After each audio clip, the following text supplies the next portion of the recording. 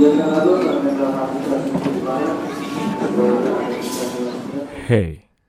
podcast.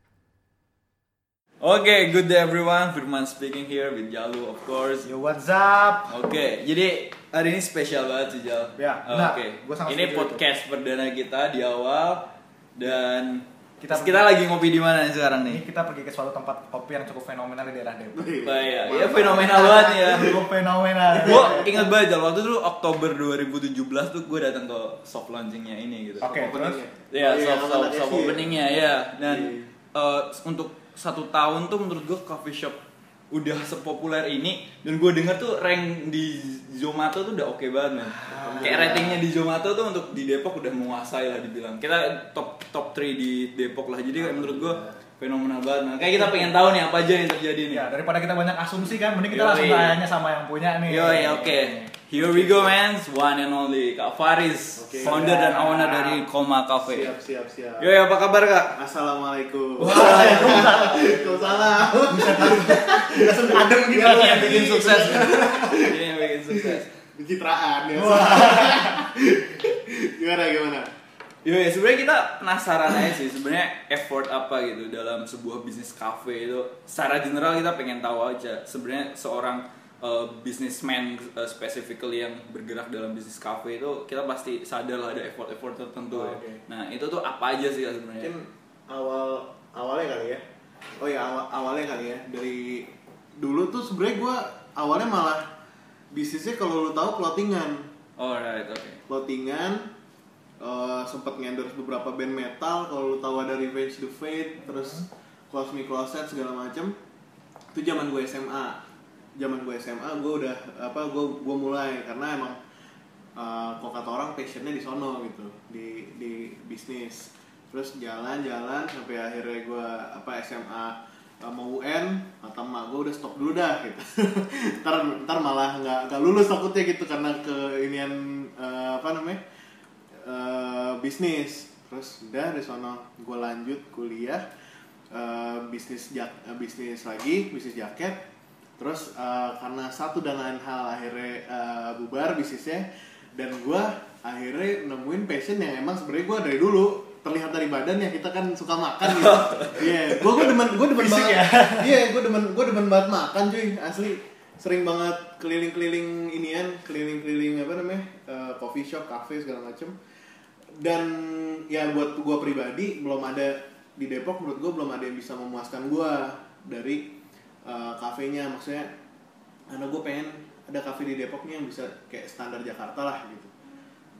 Nah dari situ gue pikiran ya udah ngekonsepin kayak gini, dari desain, dari makanan segala macam gue konsepin bareng temen gue juga. Ya maksudnya ownernya sih gue sendiri, cuman temen gue bantu dari segi desain gitu segala macam kan. Ya udah akhirnya sampai sekarang Oktober tahun lalu launching.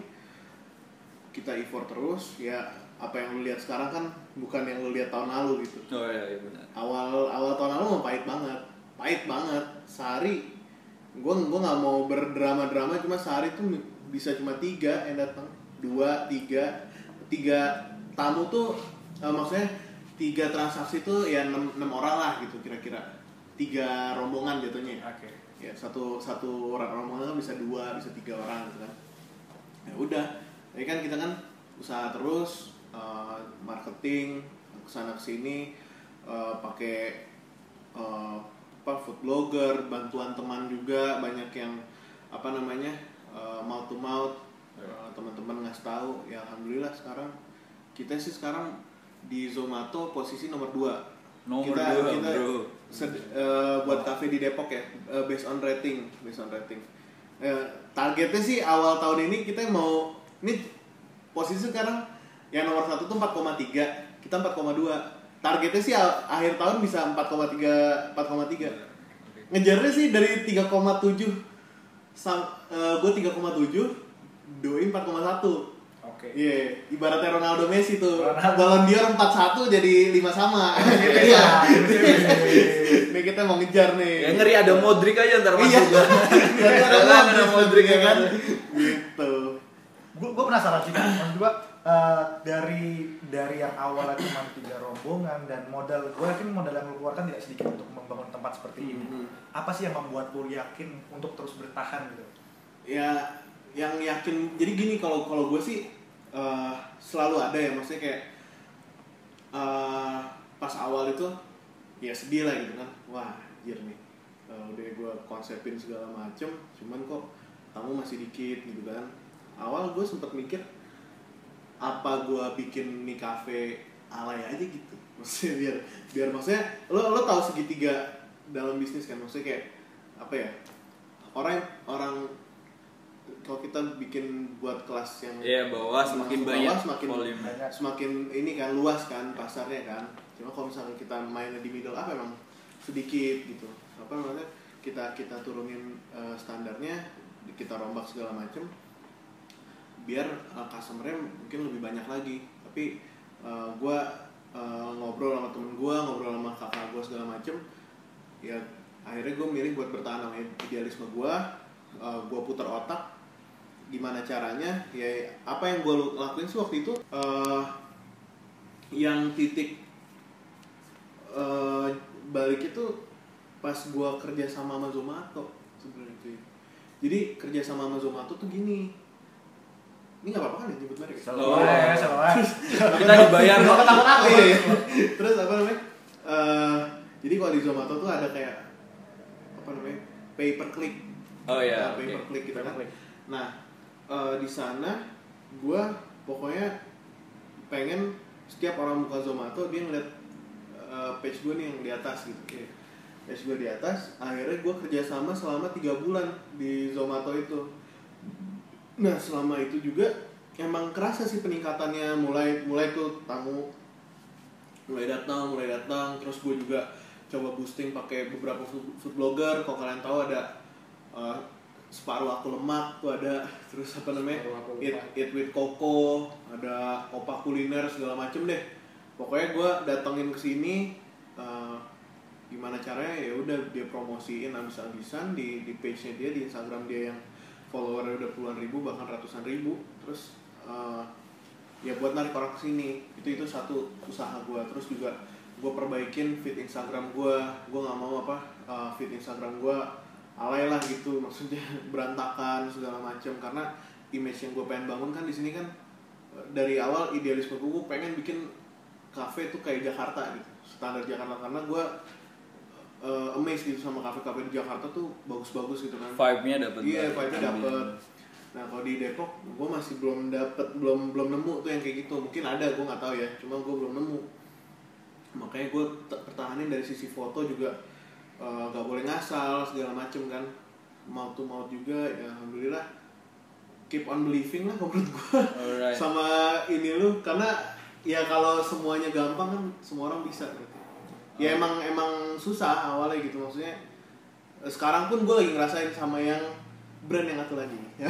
Oke, nomor 1 ini. Iya, ini ntar dulu Saya dengan ketat ini ya.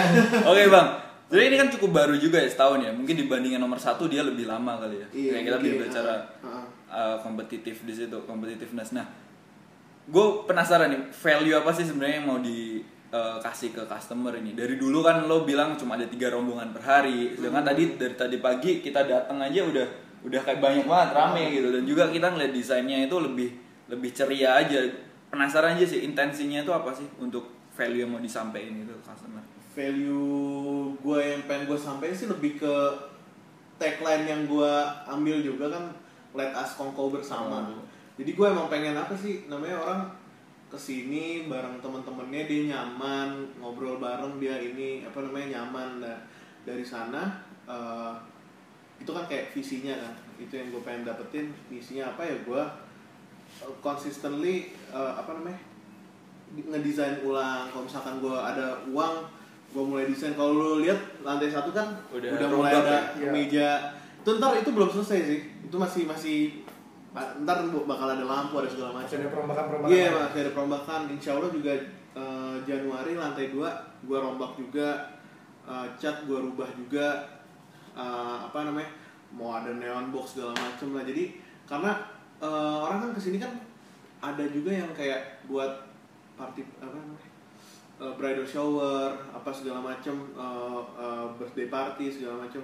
Intinya mereka pengen kongko bersama, pengen tempatnya nyaman, dan itu yang pengen gue kasih juga ke mereka gitu. Harapannya tempat gue bisa jadi pilihan mereka buat ya udah kalau gue pengen kongko bareng temen gue ya udah ke Koma gitu. Itu menjawab gak? Menjawab banget. Karena gue juga betah banget di sini. Iya, Maksudnya kita orang mungkin spend beberapa jam gitu ya. Iya, Ada yang seharian dan banyak. Pesennya gimana tuh Bang dia? Apa? Ya seharian pesennya gimana dia? Pesannya ya gitu. Nah ini jadi pertanyaan. Ini tips nih. Ini jadi sebenarnya gue udah tahu apa namanya resiko kalau bikin kafe kayak apa. Resiko bikin kafe kalau lu tahu orang bakal banyak nongkrong lama, pesannya dikit. Ya, Tuh, itu pasti ada. pasti. Ngalamin kok, Bu? Iya, karena gue pun gitu dulu. Terus makanya gue sekarang kalau udah ke kafe, gue kagak. Lama-lama, Iya, iya, kalau nggak lama-lama, kalaupun lama-lama gue harus pesen banyak. Gue nggak mau di kafe gue kayak gini. Takut bala. Takut bala. Oh, berarti lu masih sering nongkrong di kafe Masih lain? cuy, masih. Ada kafe kesenangan gue, boleh sebut gak? Ya boleh. Ini ruangan gue terinspirasi dari Iya. kafe itu, Chief namanya, di Kemang. Oh, di Kemang ya, Cip. Nah, Chief. Kalau Dari ke ada sono- barbershopnya juga. Iya, ada barbershopnya. Ini warna-warna kayak gini nih. Iya. Gue bener-bener inspirasi gue dari Chief. Karena gue dulu sebelum gue ada kantor gue sono mulu. Oh iya. Bang, dalam pembuatan kafe ini, Bang. Ah. Ya kan? Dan lu kan berarti lu menetapkan diri untuk menjadi entrepreneur. Oh Ya iya. kan? Entrepreneur. Itu apakah itu keinginan lu dari dulu atau emang bawaan keluarga lu atau ada orang yang mempengaruhi lu? Oh, oke. Sebenarnya sih kalau bawaan keluarga, bapak gue akuntan, emak gue akuntan, kakak Oke. gue psikolog. Oke. Iya, keluarga gue banyak kan akuntan cuy. Oke. Asli, banyak kan akuntan. Dan kalau gue ngeliat angka tuh puyeng. Dan gue di kampus, ya no offense ya, maksudnya buat akuntan gitu. Cuman gue paling gak suka tuh belajar akuntansi malah. Karena gue pusing, gue suka duitnya. Cuma gue gak suka ngitungnya. Lihat cash flow-nya asik. Iya. Banyak. Iya, kita seneng punya duit. Nah, apa namanya? Kalau dibilang suka pengen jadi entrepreneur atau enggak, dulu tuh pengennya jadi dokter, cuy. Dokter jantung gua. Dari jantung jadi pembuat Makanya cuy, gue Cafe juga owner, kan? jadi gini. Ini. Jadi gue pengen banget karena apa namanya? Adalah suatu kejadian yang gua nggak usah sebutin sini, apa namanya, yang bikin gue jadi pengen jadi dokter jantung. Oke. Nah terus apa namanya, dokan lo harus nih jadi dokter jantung. Terus pas SMA gue ngeliat anjir biologi puyeng juga ya, ngafalnya tebel-tebel nih. Belum masih SMA nya begini, gimana jadi dokter? Kagak dah.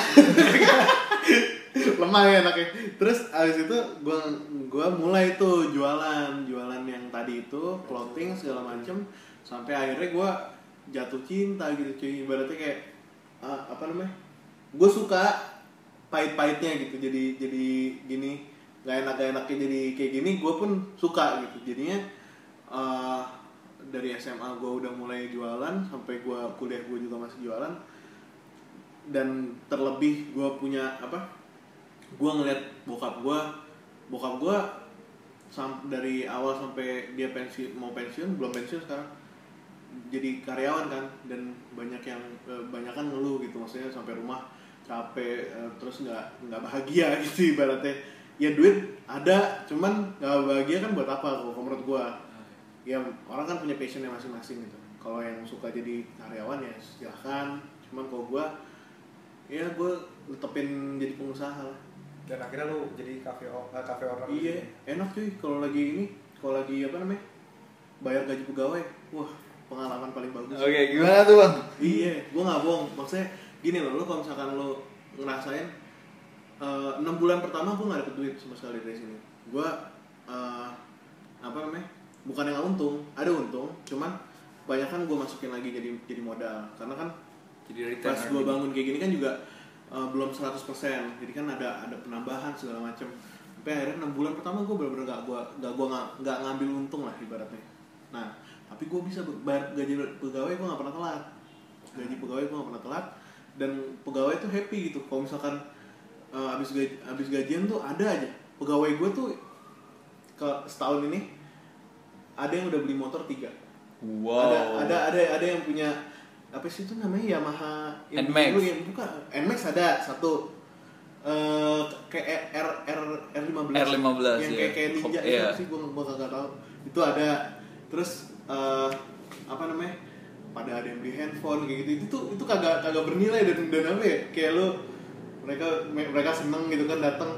Ya kan kita tahu uangnya dari mana gitu, maksudnya dari kita gitu kan. Ya senengnya lebih lah daripada inilah gitu. Gue juga melihat sih dari kalau gue menyambungkan ya, gue ketika masuk pun gue sudah melihat karyawan lu di sini sangat puas dengan pekerjaan mereka. Alhamdulillah. Dan juga ya. Karena dari cara mereka melayani itu bisa kelihatan banget. Karena beberapa tempat pun ada karyawan yang kayak melayani itu kayak ogah-ogahan, cuman pokoknya gue SOP-nya aja. Gue melihat di sini tuh kayak ada Passion dalam melayani ya. Ada passion dalam gue juga ini seberapa puas sih? Ya mostly pegawainya juga dari awal sampai sekarang nih masih banyak yang sama ya Bang ya. Jadi kayak turnovernya dikit banget. Gue awal kan ber-6 karyawan, 1 gue sikat gara-gara kerjanya emang gak benar. Dia kasir, terus duit tuh kurang mulu di kasir. Ya udah, ini kalau kelamaan malah jadi toxic. Gue bilang ya udah, gue sikat aja. Nah akhirnya yang ber-5 ini sampai sekarang alhamdulillah masih gak ada yang keluar, bahkan bertambah. Sekarang dari 5 kan sekarang karyawan gue 15 alhamdulillah, sama yang di ini ya, sama yang di Kokyo 15. Oh di sini 8. Oke, talking about Kokyo. Kokyo itu apa Bang? Apa? Oh Kokyo. ya Kokyo. Kokyo tuh proyekan baru. Nggak Oke. baru sih sebenarnya. Udah dari Juli. Nah, ini pokoknya kan gue kan emang pengusaha baru ya. Maksudnya gue ngerasain strugglingnya banget nih yang di Kokyo ini. Dan gue belajar banyak banget di Kokyo ini daripada gue belajar dari Koma. Maksudnya gini, gue tuh Kokyo tuh tadi di Pejaten 1. Oke Bang, bentar Bang. Sebelum kita jauh ke Kokyo gitu, apa yang membedakan antara Koma dan Kokyo sampai akhirnya kayak gue harus buka Kokyo nih. Jadi kenapa Koma kayak istilahnya ya kasarnya ini kita duain, lu fokus ke Kokyo. Nah, apakah udah ada achievement atau goals yang udah lu capai akhirnya gue berani untuk buka baru. Jadi gini, gue tuh ikut ada seminar bagus banget buat pengusaha kuliner, namanya tuh membangun bisnis kuliner dari nol. Itu apa namanya, IO-nya itu foundernya Abnormal, namanya Kang Rex Marindo. Ya mereka segerusnya ada Kang Rex, ada Kang Danis segala macem. Nah di sana tuh bener-bener ngulik abis bisnis kuliner tuh dari nol gitu, ibaratnya dari lo ngebangun tips-tipsnya macam apa. Dan yang paling penting tuh banyak networking bagus di sana, banyak bos-bos perusahaan restoran gede ikut di sana. Nah gue ikut 2 kali. Yang pertama tuh 2016, ingat gue 2016 gue ikut, pulang dari sana gue bikin Koma. Terus apa namanya, gue terus udah kan, terus gue kedua kali tuh ikut April lalu, gue dapet ilmu baru, gue bikin Kokyo. Terus jadi gini ilmunya apa ya, mungkin gue udah pernah ngomong juga kalau ke kalian gitu, apa pas kemarin gue di apa yang acara kemarin ya, cuma mungkin yang denger kan belum tahu apa. Kalau gue pikiran gue gini, gue dapet masukan,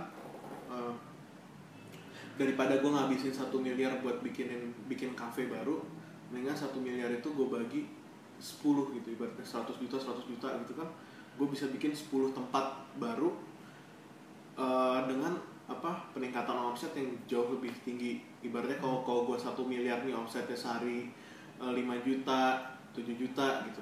Kalau misalkan gue punya 10 tapi satu toko bisa ngasihin 2 juta, berarti dengan modal yang sama ibaratnya yang satu cuma dapat 5 juta, yang satu lagi dapat 20 juta kan.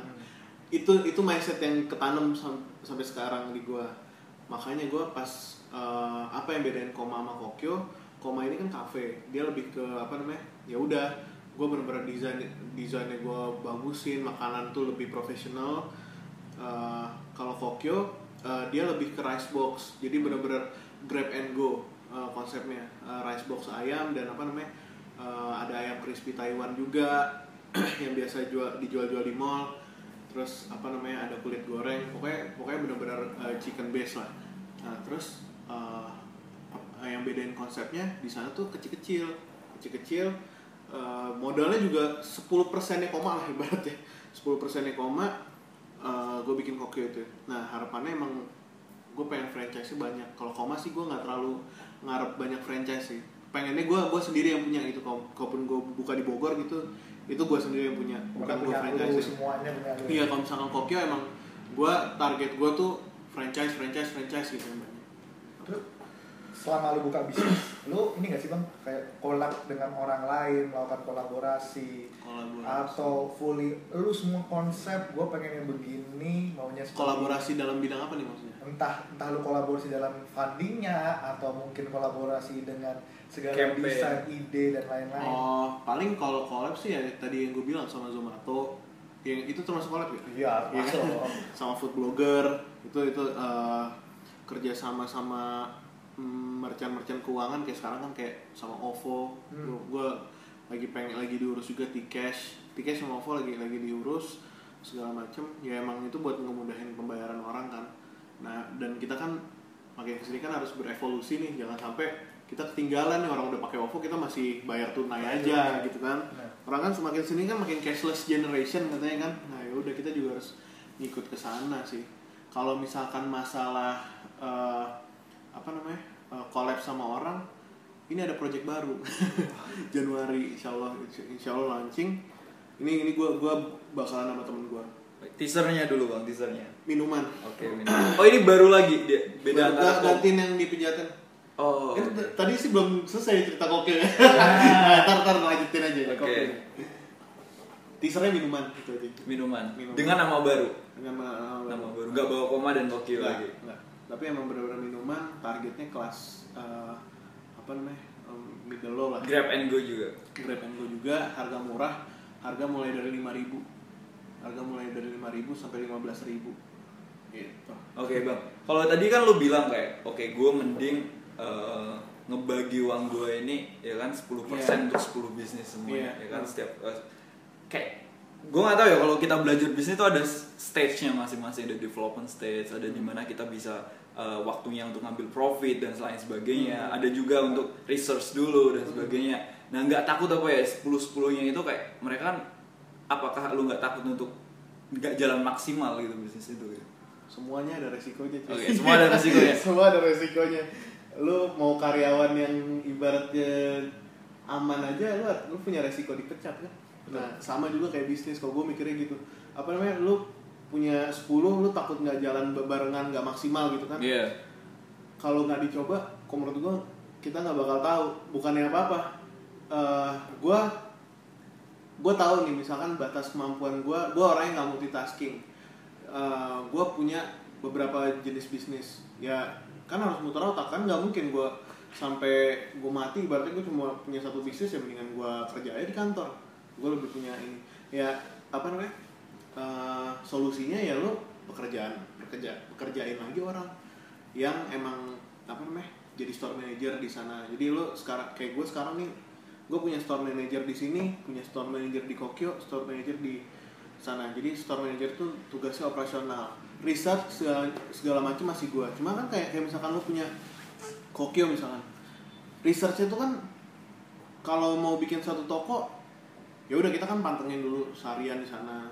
Misalkan kalau gue ya, gue ngitungin berapa sih, gue mapping nih, berapa sih orang yang target customer gue di sana. Kayak misalkan Gundar sekarang ada target customer gue tuh sebenarnya kira-kira 40.000 di Kelapa 2, 40.000 orang. Gue ngambil tuh 1% aja, bahkan 0,5% aja. 0,5% yang 40.000 berapa? 200 orang per hari. Itu target yang gue harus capai. Dan itu kan semua research itu kan di awal. Ntar kan pas jalan itu makanya ada fungsinya di store manager, dia yang lebih operasional, dia ngasih tahu apa aja yang kejadian harian. Kalau misalkan di koma juga ngasih tahu apa aja kejadian harian. Itu masih skala kecil ya, karena gue masih belum bisa nge-hire banyak orang lagi. Sebenarnya sih kalau misalkan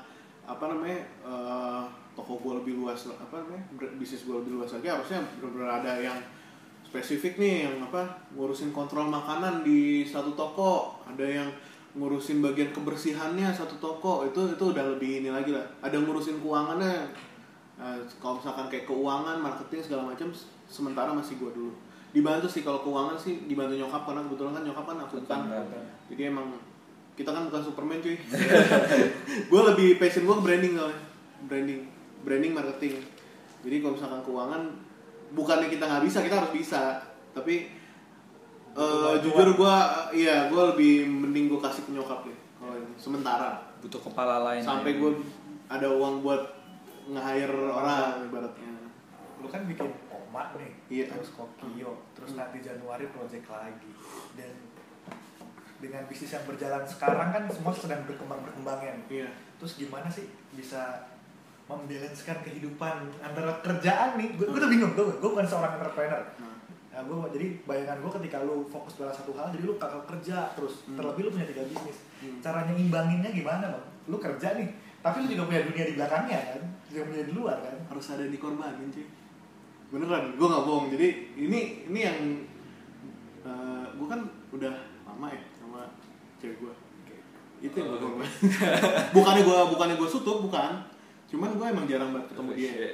Jarang banget ketemu dia. Mungkin 2 minggu sekali, 3 minggu, bahkan sering sebulan sekali. Gue gak bohong, emang itu kenyataannya. Jadi bahkan gue kadang tuh ketemu tuh cuman gue siang-siang nyamperin dia di kantor gitu ibaratnya. Kalau gue lagi di daerah Jakarta, gue nyamperin aja ke kantor gitu, makan siang paling gitu kan. Kalau dulu kan tiap minggu juga bisa gitu ibaratnya ketemu. Cuman ya gue jelasin ini mimpi aku gitu. Ya. Ini yang pengen gue kejar kan, ujungnya kan buat kamu juga. Beneran gue, iya kasar banget akhirnya.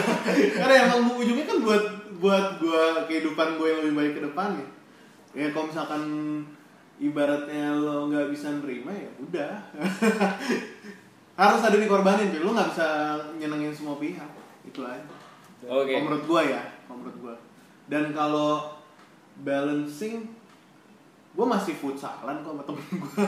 Kalau tapi ya lihat jadwal gitu. Kalau misalkan emang jadwalnya lagi emang ada yang lebih penting ya jangan. Cuman jangan sampai juga lu bisnis tapi ngilangin relasi lu sama orang. Karena menurut gue orang-orang tuh temen-temen lu itu kan source utama lu buat lu nggak tahu deh, ini kelihatan temen lu nih kayak madesu gitu, kagak punya masa depan.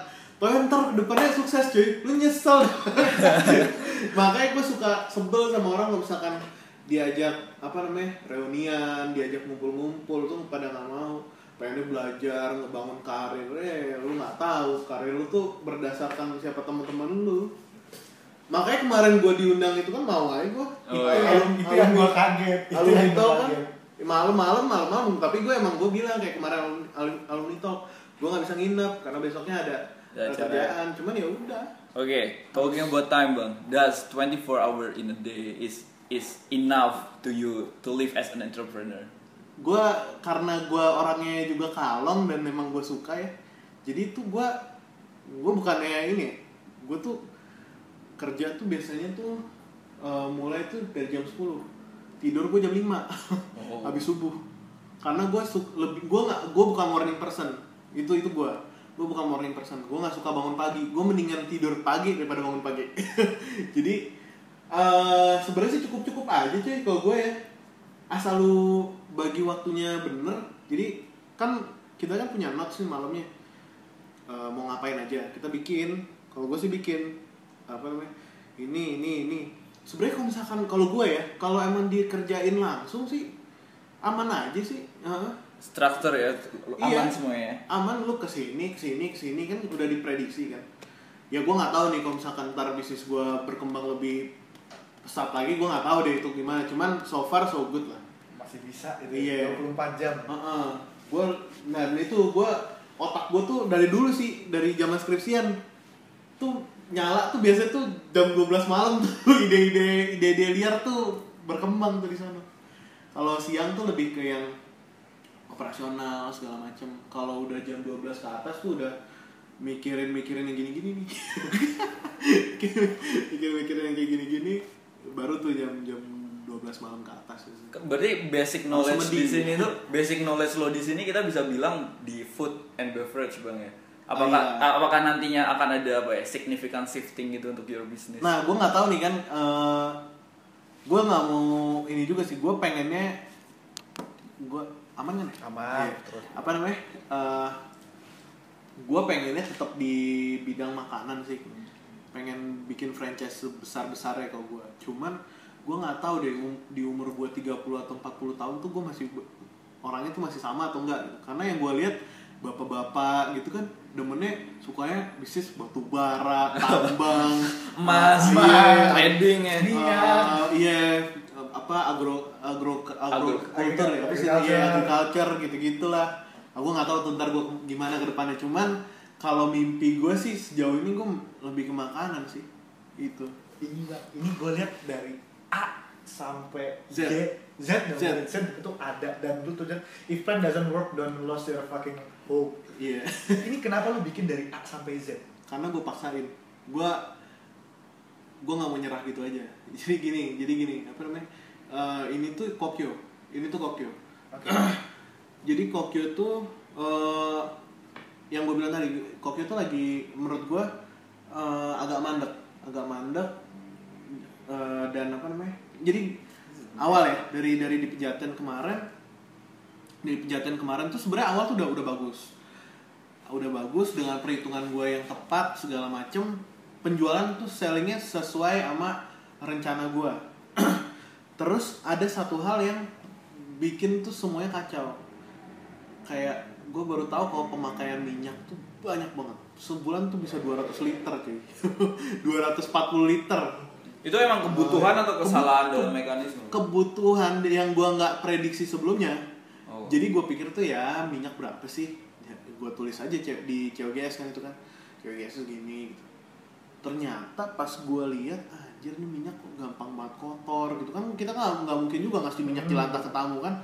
Iya, masa makan udah hitam-hitam gitu kan. Brandnya udah bagus, pakai bahasa Inggris, ininya hitam-hitam loh kayak makan pinggir jalan. Terus apa namanya? Kan nggak mungkin gitu kan. Akhirnya setiap kita udah kotor kita ganti, setiap kita kotor ganti, dan akhirnya jebol di sana. Dan akhirnya dengan tadi kan gue plannya harga di bawah 20.000. Akhirnya nggak bisa, harga tuh harus di atas 20.000. Dan di situ pun gue udah mikir kalau di harga di atas 20.000 ini tuh nggak bisa, bakal turun karena target marketnya tuh middle low tuh karakternya kan sensitif sama harga. Iya, sensitif banget. Ibaratnya kayak Pertamina naikin harga GoPay aja, kok kita mikir kadang sampai demo naikin ya. harga GoPay kok sampai demo gitu. Tapi emang realitanya kayak gitu, mereka tuh sensitif sama harga. Beda kayak misalnya Koma, gua naikin 2.000, 3.000 nggak ada yang protes gitu, aman-aman aja. Dan ya udah di sana tuh karena salah hitung itu benar, pas gua naikin harga anjlok tuh 50% omset, 50% lebih. Padahal cuma naikin 2.000 ke 3.000. Dan terus sampai akhirnya gue yang di Pejaten gue cut aja, gue tutup. Bokap gue nawarin mau nggak coba kita buka di Depok, one last try gitu. Buat Kokyo ini. Gue lihat pasarnya gila di Pejaten, di Kelapa II ini. Tempat gue di samping Gunadarma, which is ramai banget kan. Dan apa namanya, ternyata udah gue buka segala macem, pendapatannya malah lebih parah daripada Pejaten. Terus gue mikir kan, ini apa yang salah gitu, maksudnya harga udah pas harusnya sama target market gue. Branding juga gue rasa udah lumayan lah, maksudnya lumayan nih, gue emang belum maksimal, cuman at least orang harusnya masuk dulu gitu, nyobain dulu. Nah ini ternyata banyak yang belum masuk gitu, tapi cuma lihat-lihat dari luar gitu. Nah apa namanya, makanya di sana tuh banyak banget pelajaran yang gue dapet. Gue ngobrol sama orang, ternyata kayak dari layout tempat tuh penting banget. Kenapa layouting tempat tuh penting banget? Sesimpel ini apa namanya, penempatan meja kasir itu bisa mempengaruhi jumlah pengunjung yang datang. Kayak misalkan lo lihat apa ya, mungkin kalau di Kelapa II sih ada ayam keprabon, kalau tahu. Wah, no idea. Iya, ada ayam geprek gitu lah. Ramai tuh. dia nempatin kasirnya tuh di depan, kalau gue di belakang. Jadi itu tuh pengaruhin banget, dia bilang. Jadi apa namanya, ada karakteristik orang tuh yang kalau ngeliat kasirnya di dalam takut mahal gitu-gitu, padahal harga murah, padahal kita udah pampang tuh harga di depan murah, tapi karena di dalam takut mahal, akhirnya harusnya di luar. Nah hubungannya sama ini tuh gue harus bikin A sampai Z. Gue pikir gimana caranya, pokoknya gue nggak mau nyerah, pokoknya gue harus struggling di sana, gue harus ngembaliin sampai target yang emang gue tetepin. Kalaupun emang gue gagal, ya udah, gue puas, gue udah ngelakuin apa yang gue bisa, apa yang gue mungkin gue lakuin. Kalau emang hasilnya gagal ya gagal gitu. Ini kan lu lihat ya A sampai Z, plan Z gue. Iya. Gue liat plan Z gue. Final plan. Itu kenapa? Karena gue udah, kalau gue sempet bilang ke teman gue, kalau gue sampai nggunain itu orang itu berarti gue udah nyerah. Dan itu berarti gue itu gue udah I have no idea lagi lah. Gue nggak tahu lagi gue harus ngapain. Ya udah. Dan kalau misalnya itu juga udah amsyong, ya udah amsyong. Sekarang coffee shop tuh lagi tren banget tuh ya, dari 2016 gitu kan, kayak bahkan kayak awal ya? Untuk jadi owner coffee shop tuh menjadi mimpi anak-anak muda gitu loh. Sebenarnya untuk punya bisnis coffee shop itu satu profitable apa enggak, atau sebenarnya ini cuma bisnis tren aja atau bisnis keren-kerenan aja? Kalau ini pandangan gue ya, Yeah. Kalau lu punya tempat sendiri nggak apa-apa, menurut gue. Kalau lu buka, ini banyak kemungkinan sih. Tergantung lo di mana bukanya, tergantung situasi apa yang lo hadepin. Kalau lo punya tempat sendiri, lo nggak ada tempat sewa, oke, itu nggak apa-apa. Kalau lo buka di Jakarta, nyewa masih oke, karena di Jakarta lo bisa jual kopi di harga 50 ribuan, tapi di Depok tuh cuma bisa jual kopi rata-rata 20-30 ribu maksimal, which is jauh banget. Itu satu. Terus profitable atau enggak? Kalau gua boleh balik gue boleh reverse time, sebenarnya gue lebih pengen punya restoran sih. Kalau in terms of profit ya, bukannya in terms of keren-kerenan. Oh keren-kerenan keren banget ya. Banget dong. Enterprise coffee shop, brandingnya udah bagus banget. Coba kalau lu profit, banyak yang pinggir-pinggir jalan tuh juga profit cuy. Pecel lele sehari 100 orang aja, kalau dia jual 20.000 udah 2 juta. Dia karyawan lulusan SD paling mungkin bayarnya dia murah kali.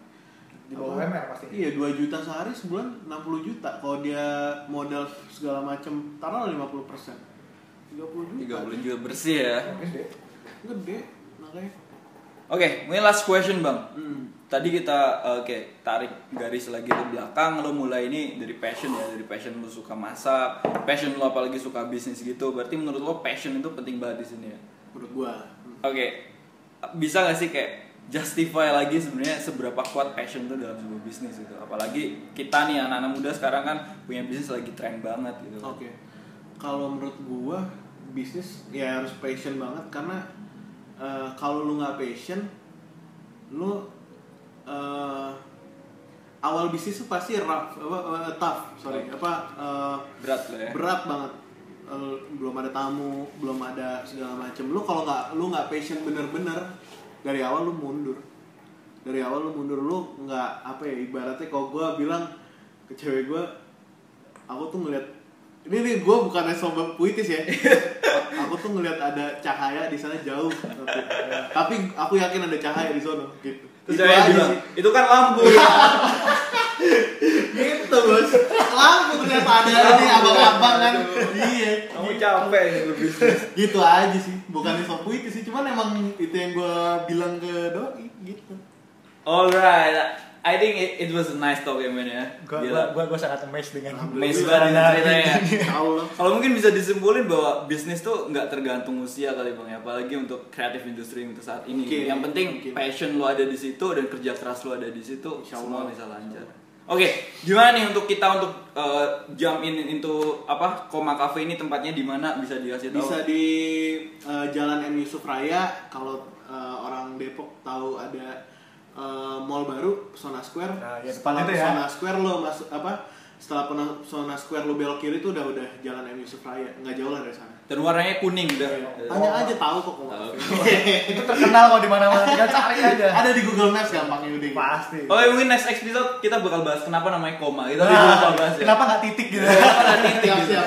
Oke, kita masih berasumsi mungkin next kali ya. Oke, thank you buat yang udah dengerin. Kalau misalnya lu punya request tentang siapa yang bakal pengen jadi siapa narasumber berikutnya, lu bisa langsung komen-komen aja. Ntar kan kita ada SoundCloud, lu bisa langsung komen di SoundCloud tersebut. Oke, Man. Alright, thank you everyone for hearing the success story of Koma Cafe. Okay, we'll be back with me Firman Subukti And Jalu Pinandito. di Ear Podcast. Thank you. Thank you. Thank you, Bang. Sip. Mantap. Oh iya, sip. Alhamdulillah. Mantap.